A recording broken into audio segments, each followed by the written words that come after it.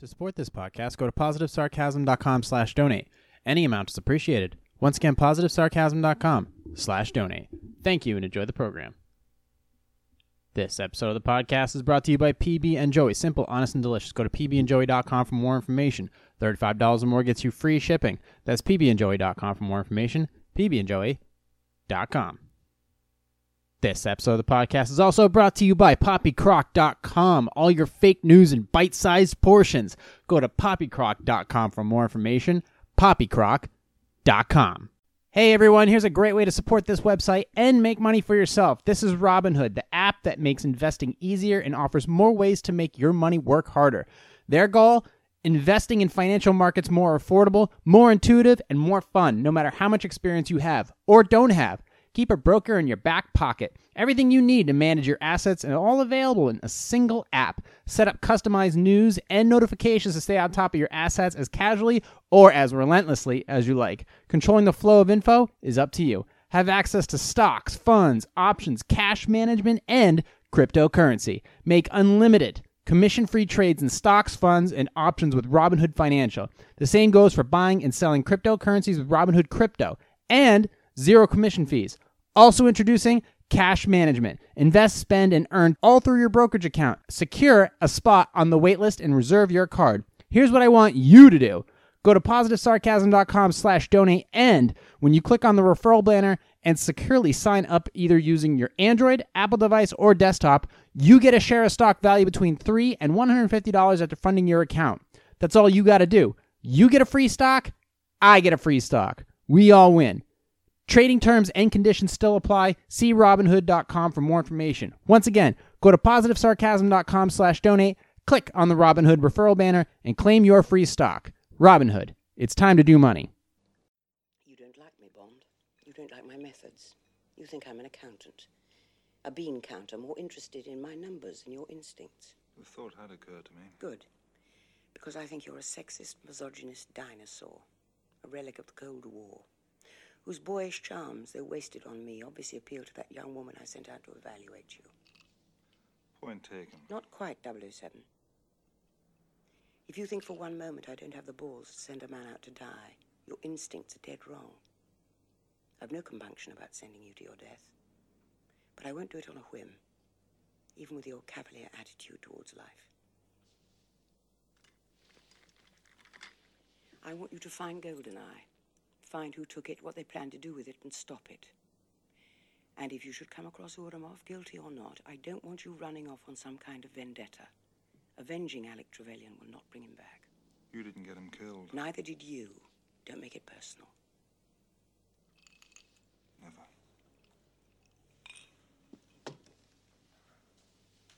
Bond? Come back alive.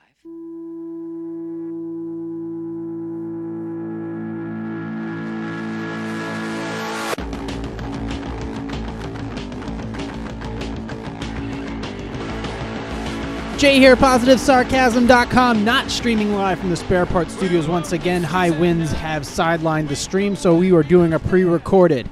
Just to let you know that the large corporate companies don't give a shit about you, but that's okay. I am still here for you twice a week. And, of course, I will always respond to all your emails, questions, concerns, or comments, unless you're just going to shit on me for not being vegan. In that case, go fuck yourself. That guy was a stupid asshole. I had last week's podcast, I got a reaction from somebody, some ass clown, when I talked about the girlfriend there who had sat down with her half African-American, half black, half African-American husband, boyfriend's family, and said to the mother that being vegan is the same thing as the civil rights movement. And now the family won't talk to her because she said something incredibly stupid. I got some backlash from somebody from the vegan community, and I can tell you right now, you can kiss my ass.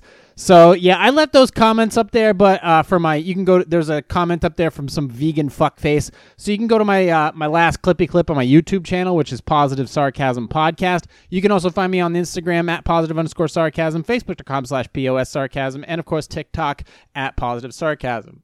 I hope you guys are riding the wave of the stock market crash right now. Don't worry, it'll perk up in the end as long as you bought low enough. Right now, I'm on my 172th cup of coffee. Good news, however. It has been said that I have too many computers. And I'm actually starting to argue that point back. Right now, I have, 1, 2, 3, 4, 5, 6, 7, 8, 9 computers. One that's not actually active at the moment. Mainly because it's a Linux-based system and I don't use it. I did talk about a computer that I just was upgrading, but apparently the processor is so slow that there's just no way, even though it was built in the last 10 years, there's just no way I can get it to be up to date because it was that cheaply piece of shit type of, am I even recording? Yeah, I'm recording. Processor that it just can't keep up with. I mean, even 720p, which was built, 720p was reintroduced in the early 2000s. Still can't do that through YouTube. So I was thinking, what the hell am I going to do with this thing? I didn't want to make it some arcade game machine that I was hardly ever going to play. However, I did find a use for it, and a rather practical one. Here's the kicker. A lot of the times when you're converting Apple computers to Windows, or you're actually installing a new hard drive into we're going to go right off. I'm going to go with what I know because I'm pretty pissed off right now about the internet. I'm doing literally everything via my cell phone. But in the meantime, let me continue with this topic that I know really well and is going to keep me laser focused on this hour-long podcast. Okay, you have an image computer. So, for example, say you're taking like a computer within the last 10 years, you want to make it faster. There's two things that you do. Number one, you upgrade the RAM. As much RAM as you can put, whether between 4, 8, 12, or 16. Those are the magic numbers. Most preferably, you want between 8 and 16. Those are your two numbers. If you're going to go with 12, you might as well go with 16. If you have a 64-bit computer, with most likely you will, you go 8 gigs of RAM. That's easy. That's going to cost you $30, no problems. All right. The second thing you do is upgrade a hard drive. Most hard drives, still a large proportion of hard drives are old disky ones that you spin, that they have discs in them and they spin. Okay. Easy fix. $30, $40, you go and get yourself an SSD drive, solid state drive. I've talked about this several times. That's the second thing you do. All right, cool. How do you do that? Well, it's simple. You go through, you can download, there's instructions online, everywhere online, on how to install a free version of Windows 7 or Windows 10. It's really cheap, if not free. I do it all the time. I do it for clients constantly. Here's the kicker. All right, so normally you unscrew, if it's like a laptop, this is where the issue comes in. If you buy a used or new, doesn't matter, SSD drive, you install that, you just pop it in. You unscrew your laptop. There's like a couple screws. You pop it off. Boom, there's the thing. You take the old hard drive out, throw it in the trash. I don't give a shit. You pop in the new SSD drive. It looks like it's like a thicker version of a credit card. So you pop that in there, and then you screw it back in. Boom, turn on the computer. Sometimes this happens. You get this when you have your jump drive and you're installing Windows for the first time. It says this thing where there's no drivers found. So, okay, this is an issue I was running into with a lot of the installs for my SSD drives. Instead of focusing on trying to figure out what the drives were and all other bullshit, I found a simple method of just copying Windows into the hard drive and installing it directly. Super easy. So I took that computer that I was having all this slowpoke issues with, and I made it an image computer, a ghost machine, basically. So what I did was I would take the hard drive I would take the new hard drive, install it into this desktop, install Windows on it, and then once Windows was installed, take it out of that computer, put it into the laptop. Works every time. So what I'm going to use this computer for now on going forward is simply to install Windows 7 or install Windows 10 or to install Ubuntu Linux, whichever hard drive the client prefers or whichever computer I get, and then I'm going to take it, install Windows on it, and pop it into the laptop or the desktop that I'm having the driver issue with. And boom. It's a simple task. It's a simple process that saves me a ton of time, and time is of the essence. Time is super important to me. I'm always trying to be more efficient with my time. So this is what the computer is going to be used for, and it's a very important piece. It's a very important thing to not, because I will go fucking insane over this one little thing. It's the stupidest little thing. It's usually the stupidest things that drive me up the fucking wall. And this one thing is really, really annoying to me, is the fact that it's a simple process, but it can drive me off the rails of the project that I'm trying to be time on task with. So now I can just take this computer. All I do is, it's just this computer that I'm using to image copies of Windows with. It's just a box with a tiny little, fucking, what do you call it? It's like an 8x11 motherboard, and it's got 2 cords coming on it, off of it, and I literally can just open it up, pop off the drive, pop a new one on, and just continue that process every time I have a new laptop that gives me shit like that. And that's it. It's just a simple process. It makes me feel good to know that I have that machine now has a purpose in life, despite the fact that its original purpose was never really that great to begin with, and this computer was sadly designed to be a piece of shit throwaway that eventually was going to get thrown off the roof. But it now has a purpose. I feel good about that. And because that computer has a job, another really nice laptop has been brought back to life. That makes me feel really, really good. So if you have more questions about what the fuck I'm talking about, or the process of how I figured this out, or what just concerns about, or if you have concerns about laptops computers that you want to bring back to life, because nowadays people are really looking to utilize the most of what they have due to the economy, just email me, positivesarcasm@outlook.com, or you can just go to my website, positivesarcasm.com, click on the contact button, and just any questions or comments, concerns, email me. That you can contact me there. I'll get it right away. Unless I'm asleep, then I'll get you in the morning. Anyways, Positive Sarcasm, this is the most profitable year so far. Despite all the shit that's been going on, Positive Sarcasm, this is the most profitable year for this company, for this website, for me in general. So everything's been going, in that regard, really, really well. And I've been able to diversify my projects and my concepts enough where the tentacles have reached out enough to put out enough feelers out there for clients to be interested in all kinds of different aspects of things that I can offer them, whether it's just computer repair or featurette work, or wedding work, or audio work, posing music, all that stuff. So any of that stuff that I can do, it's great, and it's bringing funding to the website, which is awesome, which allows me to send money to other upstarts. Like, for example, poppycroc.com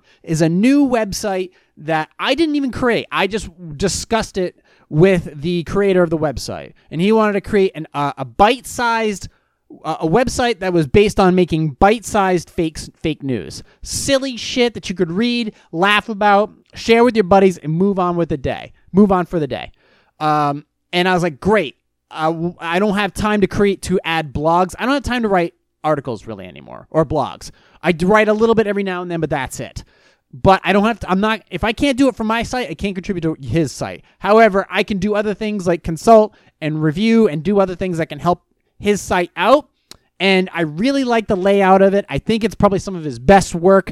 And I'm down now because Positive Sarcasm is making money after years of taking it on the chin.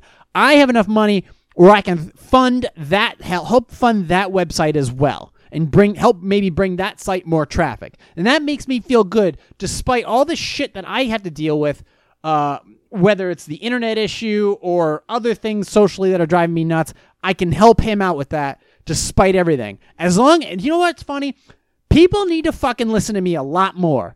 They really do. That's what angers me the most, when people don't fucking listen to me. So if you guys would start listening to me a little bit more, I can offer you really a lot of advice on all different aspects of life, except for anger management. That's probably the only thing I can't really help you out with, because that's a mental block that I'm still trying to deal with it. But the reason I have anger management is because everybody else are a bunch of fucking idiots. That's the reason I have anger management problems, because knowing when I walk out that door, I'm going to deal with stupid the moment I get in my car. So that's the one thing. However, if you have questions about anything, you can email me directly. Even if it's nutrition advice, I can help you out. Trust me, I can help you out. speaking of, okay, now I mentioned on Sunday's podcast, hold on, I got some delicious cup of coffee I got to sip on. All right, let's get right after it. Okay, I spoke about taking large companies to task on my start on Sunday. How I'm going to start taking really large companies to task. Large corporate companies who don't give a shit about the consumer. All right, so I've already taken Comcast to task. And has Comcast responded positively to this situation? No. Comcast still is a huge thumbs down. They're a horrible company. Fuck everything they stand for. Ticketmaster. I discussed Ticketmaster in last week's podcast. They don't give a shit about the consumer. They never did. So fuck Ticketmaster and everything that they stand for. All right. This company, I haven't said fuck them and everything they stand for yet, but I am taking them to task for something they did, which was very, very stupid. Very, very poor decision on their part to bypass the creative genius that is composer Mick Gordon. If you don't know who Mick Gordon is, I'm actually going to play one of his tracks at the end of this podcast. As you know, I generally throw in a decent tune, something I may listen to from time to time at the end of this podcast. Mick Gordon is a video game composer. He's very good with instruments. He's very experimental, but he doesn't hold back. He's an Australian lad, a little skinny dude, but really is passionate about his creative work. And I first got an idea of who he was when they had that like e-game convention or whatever. Some type of video game awards shit. And he was doing the soundtrack to Doom, the new version of Doom, which came out in 2016. And he had the two songs called Rip and Tear and BFG Division. This is Doom lore, but okay, let's try to get to the bottom of this. He made a soundtrack for a video game which is unlike anything else I've ever experienced in my life when it comes to video games. You can tell when something is when a song you hear is very video gamey. But this was the first time that a soundtrack had broken that mold and burst its way into the heavy metal genre as some of the best heavy metal I've ever heard. So he took that whole concept and flipped it on its fucking head with this soundtrack of digital electronic noise. Shit that sounded like Nine Inch Nails when they first started coming. When they did like Nine Inch Nails, Ministry, like industrial metal at its best. Well, it's also another thing to create the songs and things like that and to do the music. It's another thing to mix it. So he joined forces with id Software, which created Wolfenstein 3D and Doom. And then there was the publisher. Everybody has a publisher. Publishers are, for example, EA Sports, Bethesda, Blizzard, those big companies. They're the ones who publish the games. So Bethesda allowed Mick Gordon to do all of the mixing, to basically touch every aspect of each song for the official soundtrack of the album for Doom in 2016. And the reaction was insane. People fell in love with Mick Gordon as soon as they heard the riffs that were going to this game. And a lot of people would say, and myself included, that the soundtrack made the game because it was so hyper aggressive. It was raw. It was unrelenting. So what he did was nothing short of magical. Matter of fact, I don't know why he didn't win like a fucking video game Emmy or what do you call it? What's that? Yeah, what's that shit for when you go to like the music awards or whatever. He should have won one of those. However, the idea that the fact is okay, so they did that. Bethesda did that. They let him mix and compose all that stuff for Doom 2016. Well, most likely there was going to be a sequel to Doom 2016. And it came out this year after being delayed for about 3 or 4 months. And it was Doom Eternal. And the reaction so far to Doom Eternal's previews, the trailers and all that other stuff, the E3 launch trailer, has been insane. And everybody was hoping that Mick Gordon was going to return to do the soundtrack for Doom Eternal. And indeed, he did. He returned hard. Some of the initial soundtracks that you were hearing that were kind of ripped off the internet, or you maybe heard a little bit in the trailers, were basically Mick Gordon-esque. I mean, really, you could hear like, oh, this is going to be dope. Everybody couldn't wait for the soundtrack and stuff like that. But what happened was Bethesda, Mick Gordon mixed about 10 of the soundtracks. And I don't know a lot about mixing because I'm not an audio guy per se. I do posing music and I do mix the podcast myself and I do other things here that are in the audio genre. But as far as being an audiophile like Mick Gordon is, that's his thing. That's his creative genius. That's the thing where he dives in the most. And generally speaking, if you have somebody who is that in depth with all that entire thing, you kind of want to let them mix it all and do it all themselves. You kind of want to leave them be. If they've already proven to you that they're that good, you want them to do it all yourself. You don't want to hire a third party to come in there and butcher it. The problem is that Bethesda did apparently exactly that. So Mick Gordon mixed 10 of the songs. There's like 30 of them on the actual soundtrack. What happened was another audio engineer hired by Bethesda or Bethesda's audio engineering team went in and mixed some of Mick's tracks. And apparently from the audiophile community, that was not a good thing. That was not a good thing at all. And it pissed Mick Gordon off. You don't fuck with genius. Not at all. You don't fuck with genius. And the idea that they did that, they basically went and butchered. Because when you can, that's the difference between having a good song or a good video or a good movie, good to great, great to epic. Somebody else got involved with his creativity and fucked it all up. And we're still trying to parse through it. I have the article actually.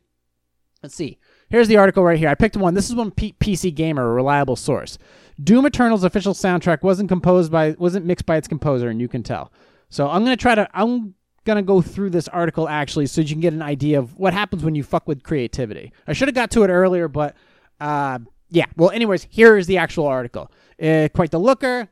If you've been listening to the soundtrack and trying to figure out why it sounds off compared to its predecessor, Audio Blogger, blah blah blah, comparing BFG Division from 2016 with the Doom Eternal version, they found some notable differences in the track's wavelengths.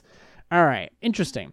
Yeah, wavelengths. So mixing it down. Here's a comparison between BFG Division was a song from the original Doom soundtrack versus the BFG 2020 remix on Doom Eternal soundtrack from Today Right. Notice how the wavelengths in the 2020 version form a perfectly straight bar versus the original with more definition. Okay. The audio file goes on to explain that the new version features less dynamic range between instruments, resulting in smoother wavelengths and making the instruments all compete for your ear's attention. Thankfully, it's still a killer original soundtrack, even with the questionable mix, and should be a treat for the old eardrums even when the stream via the likes of Spotify, where the quality has been reduced. That version is due in the coming weeks, but perhaps not all of it could have been. Gordon responded, offering an explanation. He didn't mix that track. Apparently, the composer mixed a small handful of them, 10 to be exact, I believe, which haven't been as compressed. Every time you compress a file, the quality goes down. If you compress video to save space in your computer, the quality of the video decreases. When you take like a 4K video and you upload it to YouTube or something like that, you will lose a little bit of quality. Now, here's the tweet, because I'm not on Twitter anymore, but here's the actual tweet as a picture of it. Mick Gordon is a far more talented audio engineer than me. It's not even close, and that's what makes this especially frustrating. I expect much better from him. Again, the music itself is phenomenal, but this mix on the official soundtrack is frankly terrible.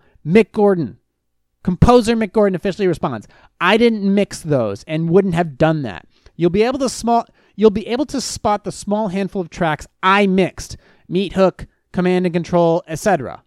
The name of his songs in there are basically, it's like soundtrack. They're like soundtrack like names. So let's see. He doesn't sound too impressed, suggesting that he wasn't involved in the decision. Following this, a fan allegedly reached out to the composer on Instagram, which they shared on Reddit, asking if he'd work with id Software on future Dooms. Quote, doubt we'll be working together again, he said. I reached out to Gordon to get more details on the mix and his relationship with id Software, and Bethesda. I take a lot of pride in my work, Gordon told me. It's all I do. It's all I have, and I pour my heart and soul into it. And I agree with him on that. I've seen that shit. He added that he's still trying to understand the situation himself and has no further comments at this time. As well as composing Doom and Doom Eternal soundtrack, Gordon was behind the music on both modern Wolfensteins along with other games. So hopefully that won't put him off, because believe me, if they're going to make another Doom, and it would be a freaking shame if he decided he wasn't going to work with id Software anymore to compose the soundtrack because some big budget assholes over at Bethesda decided to bring in somebody else to butcher the soundtrack and compress it. You don't want to do that, especially with a diehard fan base like a Doom Eternal or the video game people like that. So that was a poor decision on Bethesda's friggin' on Bethesda's part to do that. Compressing audio, basically just I think they were just trying to push it out, or maybe not pay him. But either way, you brought in somebody else and they ended up compressing the work, and you heard less quality. This is what happens when big companies think they know better, or they're trying to save money, or something to that effect, than the person who actually made the person who made the sausage. They fucked it up. So Bethesda, you fucked up. You need to own up to it. You need to apologize to Mick Gordon. I doubt they will, because that's how big companies work. The communication's never there. So, let's see, after 5:30. Sorry. There we go. Sorry. I'm making money, so I'm trying to be in contact with all my clients and purchasers and stuff like that. I'm on a super tight schedule, so. Anyways, let's move on here.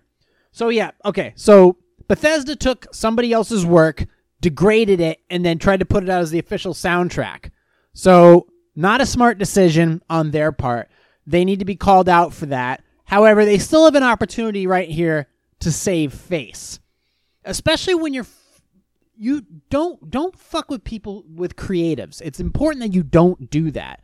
And it annoys me when large companies do that. And I said, whenever there was some shit that a large company would do, on Sunday, I said I'd go after them and call them out and be like, listen, you did something stupid. You need to be called out for that. And I'm not going to hide behind, even if, for example, I don't know, let's see, is there a company that fucking pisses me off? Or is there a company out there that I love? Let's see, Aroma Joe's. Say Aroma Joe's did some really shitty stuff. And even though I drink a ton of them, and I love them, I love their customer service, everything like that, if they did something really shitty, I'd have to call them out on that. I'd have to do that. I can't just not let it sit there and be like, I can't speak. No. A company or a nonprofit that I work with, or a client that I work with does something shitty, they need to be held accountable. They need to do something really shitty. Actually, you know what? Okay, you want to see something cool? Here's a company a large corporate company doing the right thing. Bethesda did the right thing. They fucked over Mick Gordon. Okay? Here's a version of that where the company did the right thing. I actually have the article right here. And this has to do with Shake Shack. Now, as you know right now, there's a lot of companies out there getting loans from the federal government because, their doors aren't open. And they're getting these large, we're talking like $10 million government loans. But some small businesses aren't getting those loans. They're getting denied or delayed for some silly reason. Well, Shake Shack, which has like 270 locations and a ton of employees, they got a $10 million loan. Well, not a lot of other companies did. So Shake Shack, trying to figure out what they were going to do, because they applied like everybody else just because they could. They thought they were entitled to it, so they tried. Cool. But here's what happened. I'm going to get the article. I picked the Yahoo News one, which is fine. It's one of the largest. Shake Shack, which I have yet to try, which I really do want to. They're a burger place. They're a burger joint. They're one of the several large chains that got the federal loan through the coronavirus stimulus law. I mean, we're talking millions of dollars, billions of dollars, excuse me. And so they got this meant to help small businesses, even though they're not really a small business, but, technicalities. They got $10 million. Well, they're giving it back. So the New York-based burger company is among more than a dozen companies with annual revenues in the hundreds of millions that are reported to have received money from the Paycheck Protection Program. It set aside $349 billion in the stimulus law called the CARES Act to help small businesses to keep their workers, not laid off on the payroll. Hey, I know our doors are closed, but our employees are still going to get paid. Well, the government laid out a loan thingy to help these businesses continue to pay their employees. So Danny Mayer, who's the Shake Shack founder and CEO of its parent company, Union Square Hospitality Group, and the Shake Shack CEO, blah, blah, blah, said the company pursued the loan because the law stipulated that it was open to any restaurant location with no more than 500 employees, which describes Shake Shack's 189 individual U.S. restaurants. Came with no user, the PPP or whatever they're calling it, came with no user manual. Very confusing. So the program offered to forgive the loans if recipients rehired furloughed and laid off workers by June. And because Shake Shack and its parent company had already furloughed hundreds of employees, they said, they gambled that the best chance of keeping our teams working off the unemployment line and hiring them back, our furloughed and laid off employees, would be to apply now and hope things would be clarified in time. But they said they had no idea that the fund would dry up so quickly. So after they were able to secure the separate funding last week, they decided to just return it, give it back, $10 million. So the other restaurants that really needed it, because $10 million is not a lot of money to maybe Shake Shack. Well, $10 million is still $10 million. You give me $10 million, I'm retired with life. I'm going right to like part-time per se. I'm buying, a $500,000 home by the fucking ocean. I'm done. See ya. But they decided to return the $10 million, and yeah, our people would benefit from the $10 million loan, but we're fortunate to have access to capital where others don't. Where small businesses don't, they do. So until every restaurant that needs it, we're returning ours. So that's what happens when a big corporate company does the right thing. Or I guess in this situation, does something to benefit other, hopefully benefit other restaurants and other small businesses that really do need it. Speaking of restaurants restaurants in my area that really did need it, there's a little restaurant that has a lot of history called the Red Arrow Diner. It's a 24/7 diner that I've been to, and I've had late night meals there. Pre-party meals. I've seen fist fights there. It's just this place that's open all night, and it usually gets packed by like 1 o'clock in the morning. And they just returned to. They were closed for a while, and now they've returned to like curbside delivery, 24/7 takeout, curbside delivery. And I actually like their food. That's the thing. As many complaints as I've heard, they have a place right down the road from me that's now back at it at 24/7, and I'm super happy about it. And I mean, I don't know. I just thought it was really cool that they're back, and I've never had an issue with them per se. So I wanted to start off by immediately building on the promise that I made about going after companies that are doing wrong. But I also, after that, wanted to applaud companies that are doing right. And then with this other company, this restaurant open 24/7, doing what they can. So that's actually pretty cool. Also, one more article, and then... I started this whole podcast off by talking about a computer that I almost threw off a roof, but that's okay. We're at 31 minutes. Let me do one more article, and then let's get right to Q&A. So, I sound like I'm doing coke. Oh, my internet's working. Oh, that's amazing. I couldn't be happier. Okay. Skate park. Really? We're going to do this one? All right. I did get a little complainy that I felt like we're being oppressed, and nobody oppresses their people more than the state of California, where apparently they were to enforce social distancing. They took a skate ramp, those little skate pools, and they filled it full of sand in like San Jose, which is fucking brilliant. I mean, that's such a brilliantly big asshole thing to do. They filled it so that nobody would skate there. Well, all the skaters and the dirt bikers went over there with shovels and dug the thing back out so that the skaters could go ahead and do their thing. And I find it amazing that in California, that's the one thing you focus on, to enforce social distancing, and where the mayor of freaking Los Angeles rewards people for snitching on other residents, that they're going to go ahead and spend their time, filling skate parks full of dirt. Okay, I've been to Southern California, where there are fucking used toilets all over the highway, and they've got 70,000 homeless people, each giving each other fucking draconian type illnesses like typhus and shit. Okay, fucking completely polluting the streets, and you have San Francisco people shitting all over the sidewalks. That the more important thing is enforce social distancing by pouring dirt at a skate park. That's the one thing you definitely want to focus on. That's the one thing you want to pay people to do. That's fucking great with all the regulations there in that bullshit state. So, I mean, first of all, good on the skate park kids to actually do something. Just kudos to them in general. Because right now, I'm more of the point where let's just start opening up everything. Let's give everybody Corona. I really don't care. I want shit open, and right now that shit annoys me. That shit definitely does annoy me. Let the skaters skate. I really don't care. I really don't fucking care. Let them skate. And I like that the communities are coming together as far as like, hey, the dirt bikers are helping out the skateboard kids. All they want to do is skateboard. That's all they've ever wanted to do is skateboard. So let them fucking skateboard. Don't be assholes and go out there and fill it full of dirt. That's just such a douchey thing to do. Such a douchey thing to do.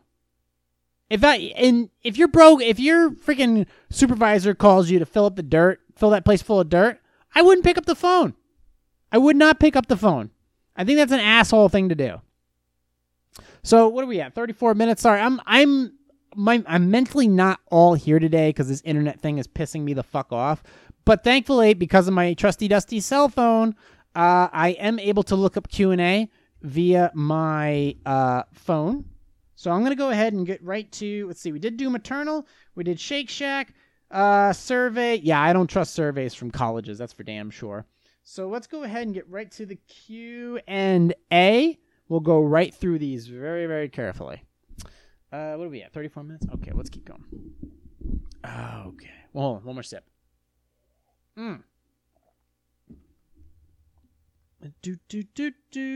I'm fucking distracted. Is it too late for me to tell my partner... Is it too late for me to tell my remote business partner I just had a baby? I'm self-employed and had a baby a few weeks ago. I'm supposed to work on a project that was supposed to launch... I'm working on a project that was supposed to launch earlier this year, but now has been pushed back to summer. I never told my remote business partner I was pregnant because I didn't want to be the reason to push the launch date. And also, I figured he might not think I was as committed to the project once I had a baby. We only touch base every few weeks, so we're not especially close. Now the baby is here, it feels weird not to mention her. Since I'm working from home, you can hear her noises in the background. I'm pretty sure he thinks it's a cat. Yeah, I'm sure that's exactly what he thinks. On our last call, he mentioned that I was fortunate I don't have to deal with kids at the moment in time, but I do. Is it too late for me to mention that I have a baby? I feel anxious that he could misconstrue my omission as a lack of trust in personally. Maybe I just never say anything. It's not like he needs to know. Let's see. Okay, so you got into an important venture and then you got pregnant, and then you had a baby, and you never told him. Well, okay. I guess at this point, here's the simple thing. You could always let sleeping dogs lie. However, if this does, well, yeah, you have to tell him. You got to tell this person. I mean, you pushed the date of the release on this project due to the fact that you had personal shit. You could have told them that. You can't make the lies any bigger than they already are. You got to tell the truth. Even if he mistakes it as like, yeah, you're not as committed, well, then you at least know where people have to start telling the truth a little bit more. You had a fucking kid. Don't take it as an insult that he said, well, it's good that you don't have to deal with kids, especially right now. Well, you kind of do. And that's on you for not telling that person that, because of the fact that you did have a kid and you didn't mention it to him, it's still on you no matter what you say. So that's on you. You should probably tell him that so that he can better prepare for this project that you're working on in general. You need to tell people that. It is important. This isn't telling people, yeah, it's important that you tell him that look, I kind of pushed this thing as far as I can, but it turns out, yeah, I do have a kid. I didn't want you to think that I wasn't committed, but I'm going to balance this the best I can and make sure that this project gets out on time, and just, you have to be sincere. And as long as you're sincere, you have a really good chance of this thing just kind of washing over and things going back to some kind of normal. We all have projects and challenges in our own personal life that may or may not get in the way of the projects or our professional life, but you have to be honest about it. And if it needs to be brought up, you bring it up and then you work around it, or you work through it, or something to that effect. But you can't let other people suffer because of your own personal problems. You can't do that. That's just not going to work. All right, so let's see. Let's get to the next Q&A. Can't believe I have to do this on my freaking cell phone. Should I apologize for accidentally flashing my work team on a video call? After a video team meeting today, I hung up the call and proceeded to get undressed for a shower. After a few seconds, Jesus Christ. When I was significantly but not completely undressed, I noticed that the app had frozen and was still open. The rest of my team had been staying on for a different meeting, so I prayed it had disconnected on their end and closed it. At a meeting with our team lead later in the afternoon, she gently let me know that it had not disconnected and told me it wasn't a big deal. Obviously, I'm deeply mortified. He or she said deeply. And basically, I want to die right now. Well, it depends. Was it a cold day? Should I reach out to the other team members and offer an explanation/apology? Also, can you tell me that everyone will forget this happened? Okay, look. Shit happens. Actually, you know what? So they saw you naked? Well, if they got a good show, then don't apologize. However, if you shit yourself on a conference call, then you know what? Then you need to say something. If you fucked up that bad that you blew out your jeans, then you need to say something and be like, listen, I fucked up royally. That's on me. But at that point, I remember once I was at a job and I was getting ready for a show. Because you guys may or may not know from my articles or whatnot, I did competitive fitness. I've done like 7 shows, and you have to do mirror checks like every week. And sometimes you're posing and you're checking yourself throughout the day, or you're checking yourself every Friday, and you're seeing how your dryness and how your fat loss, because you got to look shredded on stage. You got to look dried out. So a couple weeks before a show, I was at work. And I was in a bathroom, and I thought I locked the door. Well, here's the problem with when you do these shows, your weight loss makes you kind of stupid and forgetful. And I just ripped my shirt off really quick in the bathroom and just checked myself out in the mirror, and I was looking pretty good, but apparently not as good as the girl that walked in on me while I was checking out my posing and my abs and stuff. And she just turned around and she just goes, "Oh my God," turns around and walks out. And I was like, shit, I've been had. But in either case, yeah, it didn't pan. It was just one of those embarrassing moments. But did I go and apologize? No, I didn't make any big of a deal than it already was. And that was pretty much it. So yeah, I mean, sorry, I'm distracted. I just got a text. Fucking A. This is what happens when you get. Let me just say, I'm just finishing my podcast. You can come in 20 minutes. There we go. See? That's how you do shit. Just trying to be transparent here. I have a bunch of people who are buying some stuff from me, not weed or drugs, just don't get any ideas. And I'm trying to communicate with them, and other people have busy schedules, and I need to let them know. I can't just ghost them even though I'm recording the podcast. Well, most people can fucking wait for the most part. If they're spending money on me, then okay, that's different. Or spending money for me, yeah, okay. Let's see. Okay. All right. So anyways, All right, so yeah, I've been caught in that situation, but I've never been caught via a teleconference or something like that. That's rugged. All right, in your situation, if it wasn't life altering, okay, what did they see, like a titty or something? All right, no big deal. If you're a dude, okay, get over it. Get over it, no big deal. There ain't nothing special there. As far as like if you're a girl, then if you didn't like pee yourself or you weren't diddling yourself in the shower or something like that, then you would just forget it. Just let sleeping dogs lie, and that'll be that. And first of all, if those coworkers mention something to somebody else at your workplace, they're shitty people.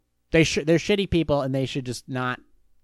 Yeah. First of all, they shouldn't mention anything because that's an HR issue, and they would end up getting sat down and fired for that. So don't really stress over it. Don't apologize.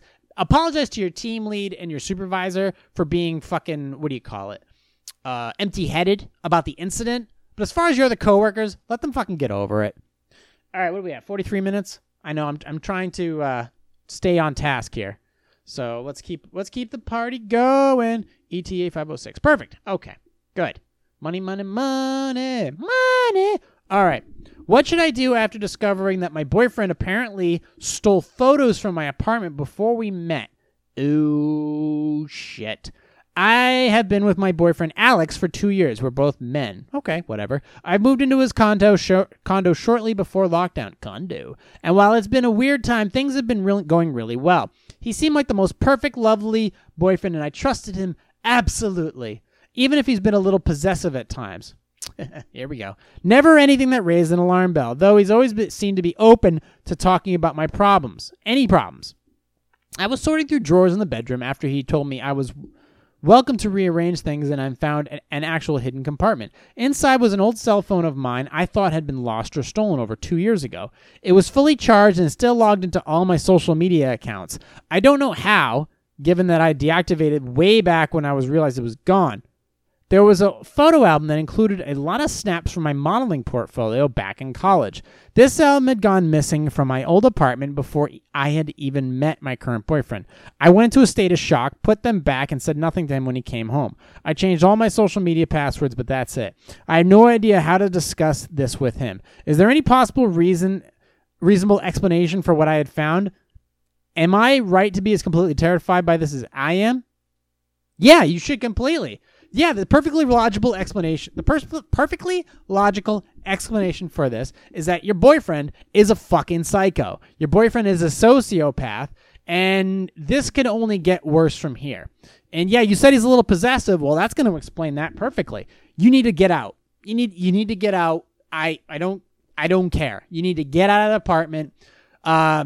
Great. First thing you did was change all your social media accounts. First of all, that's a red flag. Because if you change one, that's one thing. If you change all of them, that's a red flag. So to anybody, once you change all of them, that means they're suspicious and that shit's going to get weird in the household. So the first thing you need to do is grab all that you can and leave. The next time you go there with a police presence to collect your belongings.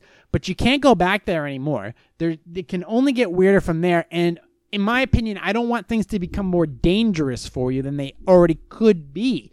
And the old photo album, the fact that he has access to, if he has access to your social media, then he has access to all kinds of information. You don't know what else he has access to. I don't know if a restraining order is possible in this situation, but the fact is that your boyfriend here, and hopefully your soon-to-be ex-boyfriend, is a fucking psycho. So go and find yourself another man. And where do you live? Does it say where you meet? Well, there's probably, hey, whatever. I mean, as long as you don't live in Mississippi, there's plenty of other dudes that you can date. And the fact is that, yeah, you need to get out. You need to get somewhere else as soon as possible and then go there with some type of strong presence, maybe a police officer to collect your belongings. It doesn't matter how complicated things are. This is pretty black and white as far as I'm concerned. You need to get out, and you need to get out now. I wish you all the best, but as far as having access to other people's accounts, I don't care if you're fucking married. I wouldn't even have somebody have access to my bank. So fuck that noise. You need to get out. So that's pretty much it. All right, here's the next one. Am I a jerk for dating my ex's dad and then clearing out my ex's bedroom? I moved in with my significant other of 2 years after my pay was reduced in February due to everything that's been happening, and it didn't make financial sense for me to live in my own apartment anymore. Let's see. So as my ex-boyfriend's dad, I'm now living in a home where my ex-boyfriend grew up. My ex doesn't visit the house at all. I suggested to my SO. Oh, SO. Okay, so let me reread this since I'm an idiot. My significant other is my ex-boyfriend's dad, and I'm now living in the home where my ex-boyfriend grew up. My ex doesn't visit the house at all. I suggested to my significant other that we should move everything out of my ex's childhood room. Let me use it to store some of my stuff, and let me use it as my personal office/lounging room. My significant other agreed. So I boxed up everything in my ex-boyfriend's childhood room and moved them to the garage, including the furniture. I redecorated the room and made it mine. Before I even moved his things, I emailed my ex about this and told him he should come by and take a look at what he wants to keep or sell or don't. Okay. After not hearing from him for 3 weeks, today he texts me calling me all sorts of names for clearing out and taking his room. I'm really trying to be sensitive and nice here, but he's making this very difficult with his rage-filled outbursts and texts. Why does my ex feel like he owns his childhood room when he doesn't even visit it? It's very sad and bizarre. Okay. This is a toughie, but I'm going to parse through it. Once you leave a house to go to college, or once you just leave a house that's not yours, it's not your home anymore. I know it sucks to leave your parents' house and move on to other things, and that's your room. It's not your room. It's not your room. That stuff, however, is your stuff. So if you had thrown out the shit, you'd be the twat in this situation. But because you offered, you were the bigger person in this situation because you offered. I'm going to forgo the whole thing about, okay, you're dating your ex's dad. I'm not going down that road. Okay, I'm not going down that road. You did, however, offer to put all this stuff out there. You take it. You didn't throw it out. You offered that. Cool on you. So that's kudos number one. You offered to give him all of his stuff. You didn't break it, burn it, trash it, mutilate it. Cool. The issue I have with the ex is that these outbursts and rage thingies are being done via text. And I have a huge issue with having emotional conversations or threats via text. That's just Twitter beer muscles. That's bullshit to me. I'm not a fan of anybody who tries to push aggression or emotion or try to have deep conversations via text, because that just means you don't care about the actual conversation being had, or you're just a pussy in general. So I have no respect for that situation as far as where he's coming from. It is weird that you are dating the ex-boyfriend's dad, but I'm not going down that situation because if you truly care about this person that you're staying with, even though it was because you moved in due to, cuts in your cash flow, all right, fine. But if you're trying to do everything you can to make it work, that's one thing. And he offered for you to move in, so that's another. You're trying to make the most of it. I get it. I get it. It's tough out there right now for a pimp. But his texts about being pissy, maybe he's not stable and maybe he needs a place to fall back to if shit really does hit the fan for him. But like I said, you can't go home again. You really can't, especially in this situation. So the fact is that he's got to come get his shit, and thankfully his shit is still in one piece. And that you were at least, cool enough to take care of it and bring it to him. And as long as you weren't cheating on him with his dad, that would be scummy. That would be a scummy thing to do. So as long as you weren't doing that, we're cool here. But if you were doing that, then you and I have to have a different level discussion here. Because if you were fucking this other dude and then you dumped that guy, and if you were fucking another dude, dumped your boyfriend for the new guy that you were already fucking, and then took his shit and then put it out in the garage and said, come and get it, then you're the piece of shit in this scenario. Because, well, I've been through that. But we're not hitting that level, at least not in this situation. So the boyfriend needs to stop it with the text messaging shit, because that's some low-level, TikTok DM garbage. All right. Is this the last one for the day? Well, let's just keep going. Fuck it. How can I shut down the mutual attraction between me and my brother-in-law while we're quarantining together? Let's just keep going. Because of the coronavirus, I'm staying in my late mother's home with my husband, his brother and his wife, and our young children. This seemed like a good idea so we could share chores, and childcare. 2 of us are still working from home full time. But the situation has become uncomfortable for me because I'm extremely attracted to my brother-in-law. I had hoped this feeling would die down, but it has got worse, and over the past 3 weeks I've become aware that he seems to be lusting after me. My husband and I rarely have sex owing to his lack of interest, which set in after our second child was born. So I am frustrated and afraid that something is going to happen or that others in the house will pick up on the vibe between us. How can I stop this feeling? You need to bring it up with the brother-in-law. So you have to be like, listen, can I talk to you? Okay. I guess in this situation, I'm going to try to offer a solution that many of you may not agree with. You need to bring this up with the brother-in-law and be like, listen, we can't fuck. It's not a good idea. However, you also need to bring up the fact to your husband that, hey, we ain't fucking. Why we ain't fucking? Please tell me why.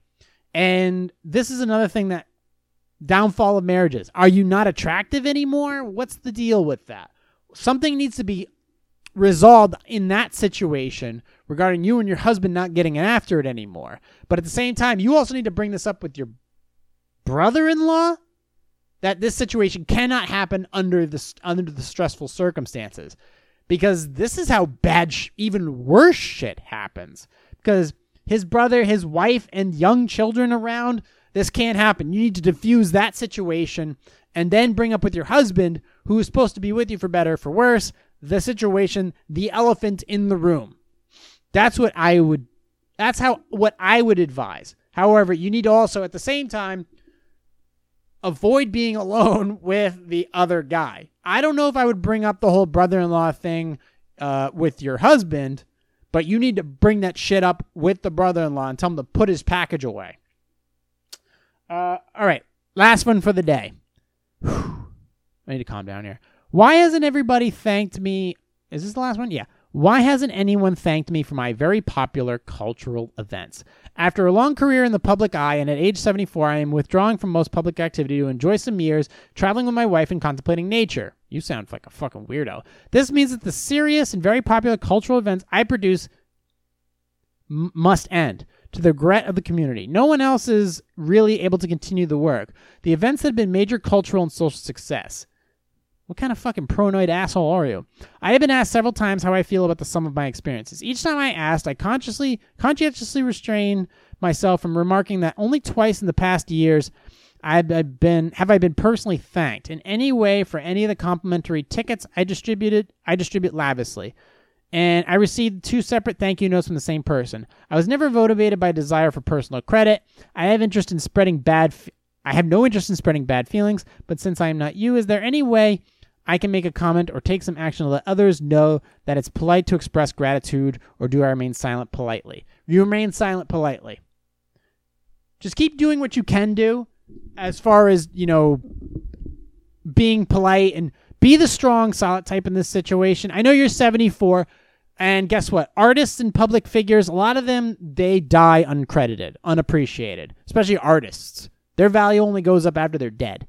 In this situation, I would just probably keep your mouth shut.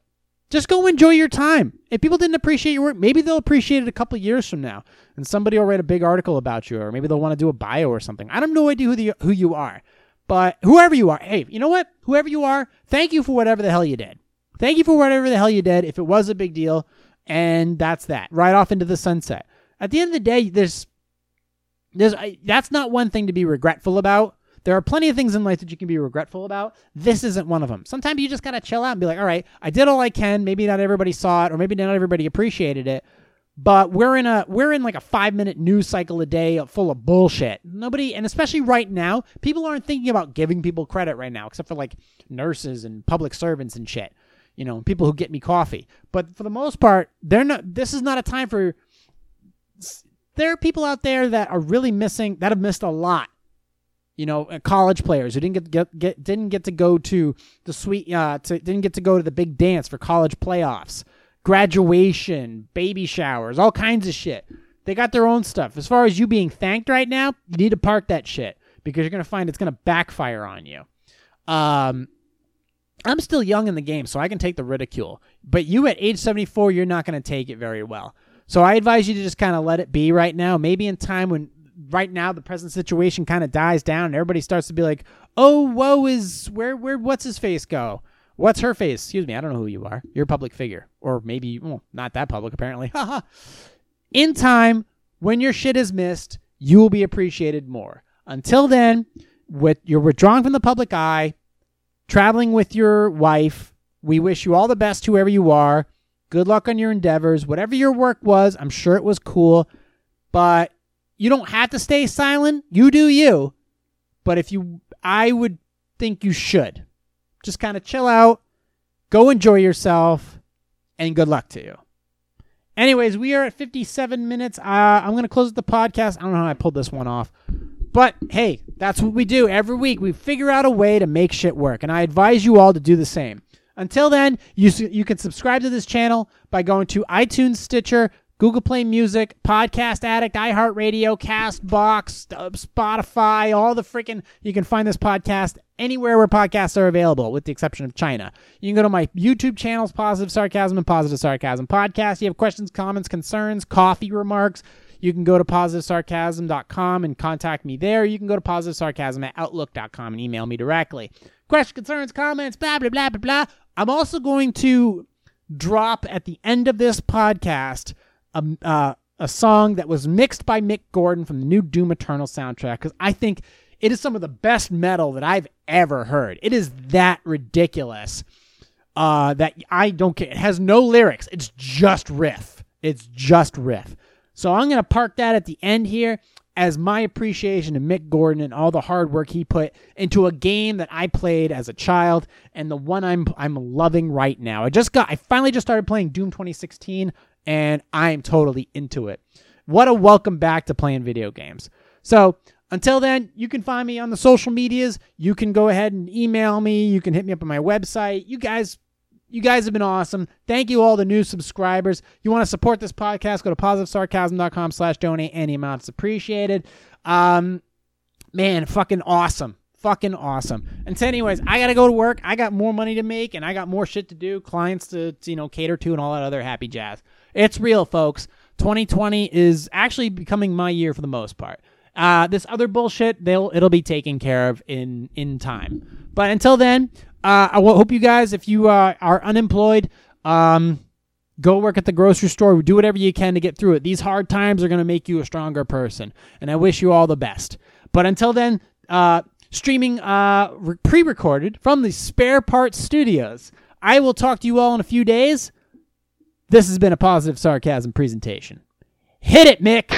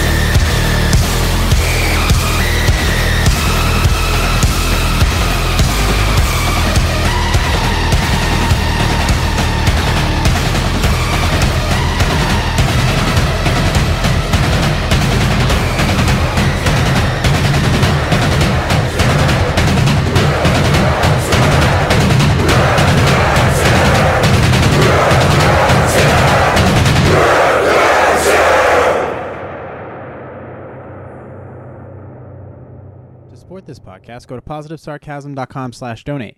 Any amount is appreciated. Once again, positivesarcasm.com/donate.